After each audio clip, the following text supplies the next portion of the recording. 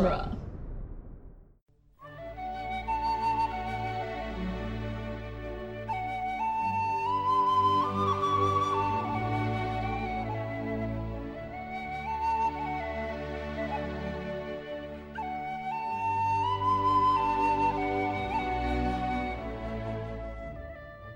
Hello and welcome to Lord of the Rings Minute, the daily podcast where we analyze the movie The Two Towers 1 minute at a time. One stomach wound at a time. Oh no! Well, we're going to get a gut punch a little later. Oh, that's true. I'm Norman Mitchell. I'm Cassandra Fredrickson. And today we're talking about minute 25, which starts with Éomer carrying Theodred on his horse, and him and his troop continue to ride for a little while, and ends with Wormtongue saying, "That is a lie," and appearing from the shadows. Mm-hmm. That is a lie. That is a lie. Just such venom in his words. Well, yeah, his name is Wormtongue. Mm. We get more Wormtongue next week. So, one of the things I find really interesting about this is the first time we see Éowyn. Yes. So last minute was our introduction to Éomer. This is our introduction to Éowyn. Mm-hmm. Éowyn seems like she is... If this is your first introduction to the character, you get the sense that she is like always in a hurry, you know? She's concerned, she's shuffling around.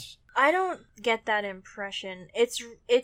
I like that the first time we see her, she is outside. Or at least she was outside, and she's making her way from, like the fresh air into the hall. Because of her conversation with Aragorn later, that what she fears most is a cage. Her dislike of being penned in, so the first thing we see of her is outside, with like the wind and everything. Yeah, she's free, and then she's not. Right. Then she goes inside where it's dark and cold, and she's surrounded by death. Because, like, the hall, I mean, we get a really good shot of the hall in this minute as well, and it's dark, and we get more acquainted with Wormtongue next week, so I don't want to, step on the Wormtongue talk. Yeah, let's save Wormtongue for next week. Yeah. But in contrast to Éowyn, who we see also moving, but, like, fully lit and outside, Wormtongue appears from the shadows. Like, he's skulking. Yeah, he appears from the shadows, garbed in black himself. Right. So, I like these two introductions happen within 30 seconds of each other, but they're both very different, and they tell you a lot about the character. Also, the columns at the top of the steps into the Great Hall are so detailed. Yeah, the carving. Yeah, they are... There's just Celtic knots and symbols and spirals. So many of them in so small a space on those columns and the steps of Meduseld. It's really pretty. One of the things I find really interesting about this minute and the scene in this minute is that when Éomer and Éowyn meet for the first time in the movie, they exchange no words. Yeah. Only looks. Everything Éomer needs to tell her, he tells her with one look. We were talking a little off mic when I was looking up how their age difference, because Éowyn is 4 years younger. At least in the book, she's 4 years younger than Éomer. You were saying that you always think of them as twins. Yeah. So do you think that this one moment of them reuniting and saying things that without speaking, do you think that kind of informs your reading of them as twins? I think so. Being a twin yourself? Yeah. I definitely think it does. They don't look very far apart in age. Right. Like, they're both beautiful blonde-haired people. A lot about their characters in another work would possibly suggest that they are twins. Yeah. Because they don't have any other siblings. It's just the two of them. Right. Like you were saying, they both look very similar and of similar age. They never tell you how old they are in the movie. Right. I'm trying to remember. I think next week he just talks about his Too long sister. have you haunted my sister's steps. Yeah, he doesn't specify like my younger sister or my older sister. Right. So in the context of the movie, like, and especially this moment, being a twin myself and like the nonverbal communication thing is very real. I don't know if any other twins are listening that can confirm or deny this, but like, because you spend all your time growing up with the same person, there are nonverbal cues that you could never explain to another person outside of the two of you. You could never describe like why you understand things that you understand. You just do. Yeah. And I guess the same could be said about me and my sister. We're almost 2 years apart. Mm. So there is, like, a gap, but, like, we also grew up together. But I think, like, being a twin, you are literally with each other constantly from, Right. like, the day you are expelled from the womb. You are together from, like, the moment you are like, conceived. Yeah, Like, that's true, too. you exist in the same space. Your entire creation and life for so long. Right. Up until adulthood, presumably. Right? Ideally. Like, you know, me and my sister many times in our lives have done the same thing on the same day without speaking to each other. Like, that's creepy. buying the same color, same patterned track jacket on the same day in the same store at the same time without talking to each other at all about That's it. crazy. But we both bought a green track jacket with white stripes on the sleeves the same day, shopping for clothes before our senior year of high school. Like, we were in Walmart together. We separated to buy clothes, and That's then we met back really up in the funny. parking lot, and we both bought the same thing. Like, That's kind of amazing. so these sorts of things happen. Right. That's really funny. Reading about all the weird, spooky twin studies that have been done is really interesting, and I'm just like, yeah, I buy that. Being a twin myself. Right. But yeah, this totally nonverbal moment where he doesn't even tell her, like, you know, this is how Phaedra is injured. He just kind of looks down and she immediately lifts the bandage. Mm-hmm. And when she looks to him, like, she's going to ask him, like, what's going on, the look that he gives her is both, like, concerned, but also, like, stern. Yeah. Like, Because Carl Urban always looks stern. Right. But they both look troubled. The looks on their face, the looks on their faces in that moment is so good and, like, says so much to me, especially since we are just about to meet Theoden. And part of the reason they look so worried isn't just because, like, this is Theoden's son. mm-hmm. It's because of the state Theoden is in. Yeah. And the fact that we jump from Aemmer and Eowyn's looks of concern directly to Theoden's aged face. Right. Like, we jump from one expression to another, and, like, the way that this scene is put together is really, really strong. I don't know. I could just talk in circles but gush about this for a while. And I mean, I love Eowyn, and I always have. And I know that you have problems with Eowyn. But Yeah. I'm hoping that this, I mean, I've said it before, but, like, I'm hoping that this, like, breaking everything down enriches, or at least I get a good idea of why people like Eowyn so much. Or, like, I also want to like Eowyn. I want to like Eowyn. Mm. Like, it's Yeah. not like, ugh, she's like a girl. Like, there are no Right. women. Right.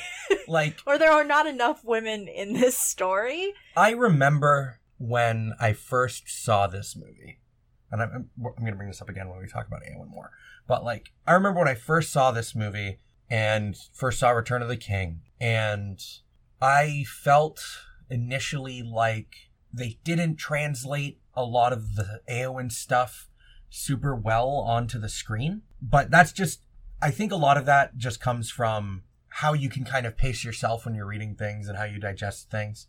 Because it's not as though they really cut a lot of Eowyn stuff. Most of it's still here. Right. But, like, with the sort of perspective and, like, more stuff from Mary's perspective about Eowyn, you kind of lose some of that. You lose some of their relationship in the movies. Right. It's hard to kind of translate that from the page where Right. Mary is, like, observing this about her into, like...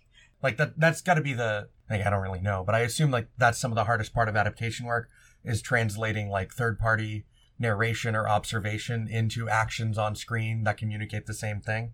I feel like that has to be the hardest part of adaptation work. I would say so. That and blocking. Blocking is just hard. Because, again, you want to show your audience, not tell your audience. Right, exactly. Having someone narrate things in their head only works in a very particular kind of movie. Right. Or just having people just randomly speak about other characters sometimes comes off as awkward. It depends on, like, a number of Right. factors, I Like, think. Aemmer's conversation with Wormtongue also tells us a lot about Eowyn too, mostly through looks that she has on her face. Mm-hmm. I mean, watching this clip again real quick, like, it doesn't jump right to Eowyn or right to Theoden, it jumps to a beautiful carved horse at the top of a column inside the hall. You see someone, like, you know, obviously a king sitting in his throne, and she is stepping away from him, telling him that, like, your son is gravely wounded. What's really interesting about this shot is there is light all around Theoden, but he is shadowed. Yeah, because of the positioning of it. Yeah. But you can see everything around him in full light except just a small, like, almost like a spotlight of darkness over his chair. Right. Like, you can see, like, kind of his hair, but you can see everything except his face. It's like the Aragorn effect. Yeah, a little bit. But, like, at a distance, and the around him is more lit. Aragorn was just, like, in a dark corner. You're right. Whereas, like... But you couldn't see his face. Yeah. Who else is, like, quote-unquote, a king? I guess Denethor. When they introduce Denethor in the third movie. Right. Because that's his actual introduction. Right. His intended introduction. We should see if he is also in shadow, because that's kind of a cool... It's interesting, yeah. Motif. Like, you know, Aragorn is the king. But, like, the king to be... So here's something about Denethor and, like, the in-shadow thing. I don't think that, like, his face is occluded or anything in the... When you first see him in I Return of the King. don't remember this one. But he lives in a building that is white all around him and wears black. Right. That is a level of, like, goth.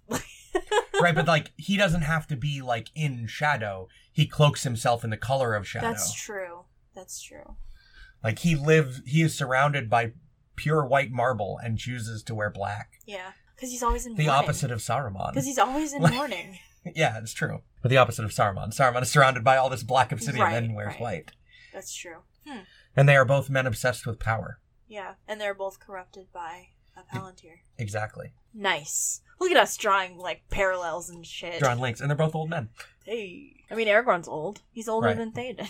Yeah. He's older than Denethor.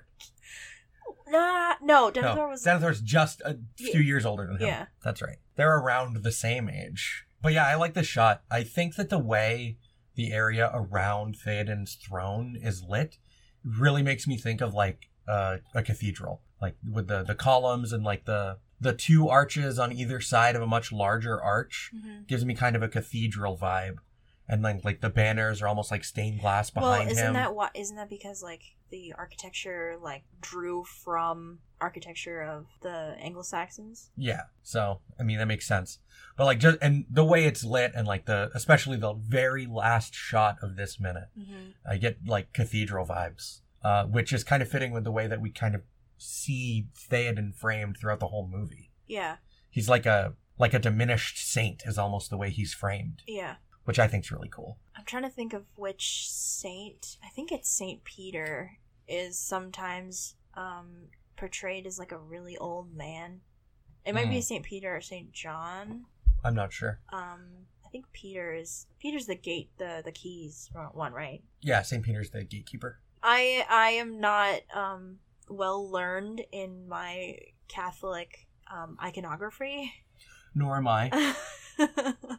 The only thing I really know about it is the stuff that I learned in, like, humanities class, like looking at pieces of art. Where it's like, oh, this is a painting of Saint Bartholomew. That were, like, commissioned by the church, you know? Yeah. But yeah, where, like, all the paintings are titled, like, saint names of the person in them and stuff. Right. So it's like, I can't even remember all of those. It's some Italian sounding name. It's probably a saint. What? Because there's, like, hundreds of them. Oh, like, I thought you meant, like, Renaissance artists. I'm like, no. Oh. Like, Catholic saints. There's like hundreds of them. Oh, I'm talking about, like, the biblical saints, not, like, the canonized saints afterward. Oh, okay. Yeah, because there are a lot. There are a whole lot. Yeah, I can kind of see the cathedral thing. It just strikes me as very, like, Viking, which is the whole point, you know? Yeah, it's like it's like a blend of, like, Anglo-Saxon and Viking iconography, like the way everything's put together. Yeah, especially because of, like, the Celtic motifs in, like, the wall. Yeah. The raised carvings. Like, you can see just above where the banners are. Yeah. You can see not just, like, your kind of normal interconnected circle Celtic knots, but there's also the Celtic Trinity symbol is worked into a bunch of the spaces up there too.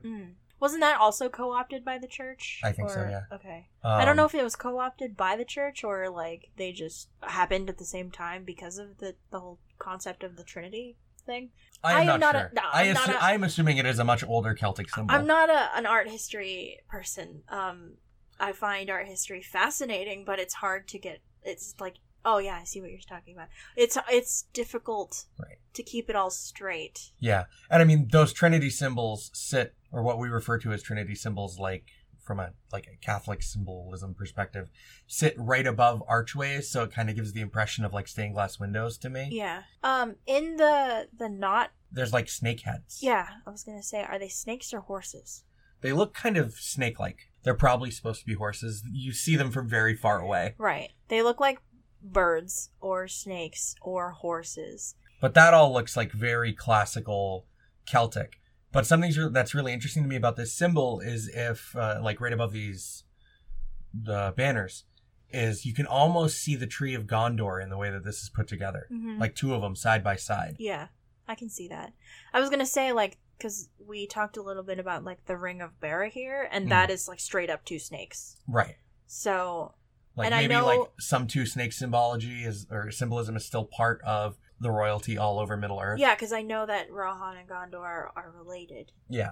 Even though they're separate kingdoms. Separated by mountains. Right. Yeah, like, it kind of would make sense if that's, like, a really ancient symbol for, like, some of the royal blood of Numenor, that you would see more of those two snakes in other things around Middle-earth. I'm not I can't tell if it's supposed to be snakes or horses. But it looks like they have really distinct, like, open jaws in a way a horse wouldn't have. Yeah. And they don't have, like, manes. Yeah, that's why, maybe because they're just noodly. They're noodly. They're little danger noodles. It makes me think snake. Yeah. But yeah, it would make sense to me, and that would tie into the whole, like, you know, there's a previous civilization and some of their symbols are still in use. Yeah. You know, the thing they talk about that makes the world kind of feel more real and lived in. Mm-hmm. So that makes sense to me. I totally buy that they could be snakes. It's like a callback to some of the Numenor stuff. Yeah. Also, like, the horses on the banners, they're at the banners are, like, the same size, but the horse is both in a different, like, state of running and at a different height in each banner. Mm-hmm. And each banner's a different color. Yeah. So that's kind of cool. A little thing you notice about the banners. The horses are, like, in motion, and they're in different sections of running. And they all have a different symbol above them. Yeah. Well, they're all like suns. They're all like sunbursts. Yeah. I wonder if those represent, like, the different areas of Rohan. Like, if those are supposed to be the crests of, like, the first marshal, of, like, the king in the middle, and then the second and third marshals on either side of him. Oh, maybe. That would make sense to me. That flag on the, I guess it would be his right, is, like, red. Like Eomer's armor, and then the one on the left is like bluish green, but there's also like yellow. Yeah, and maybe that's like Theodred. Maybe. And then the one in the middle is like a much larger horse, like, and it's visible above the throne. Mm-hmm. Cool. I love this wall. Yeah, it's so pretty. It is really. There's a lot to unpack here. Yeah, it's very intricate. And you can see like one little writing desk on the right side, tucked up against the wall on the right, like the opposite of where Wormtongue is walking out of. So that's probably where Wormtongue sits when he's filling out paperwork and stuff for the king. Maybe. That's probably like his spot in the throne room there. Yeah. Since he's like the king's, I assume, like scribe or messenger or voice or whatever. So that's probably Wormtongue's seat, this little writing desk. And there's a window to the left where Wormtongue walks from. The light you can see, the shot from above, you can see the arch of the window on the floor. The light spilling onto the floor, So Wormtongue was looking out the window. He probably watched Éomer with Theodred ride up into Edoras. And he's been thinking about what he's going to say next week the whole time, just waiting for everyone to come to him. Yeah, this is beautiful. Like in the same sort of, this shot to me like feels grand but restrained. Yeah. Like Theoden. Like Theoden. Like there's so much more to this, and like the fact that the light just kind of dies out around the edge, but you can still see some of the detail in the columns and some of the shadows coming towards you, like tells you that this space is big without having to show you. Yeah. It's really pretty. It is really pretty. And Éowyn's dress is really pretty. Yeah, but you can't really see it. Yeah, you don't see much of it. You see it better.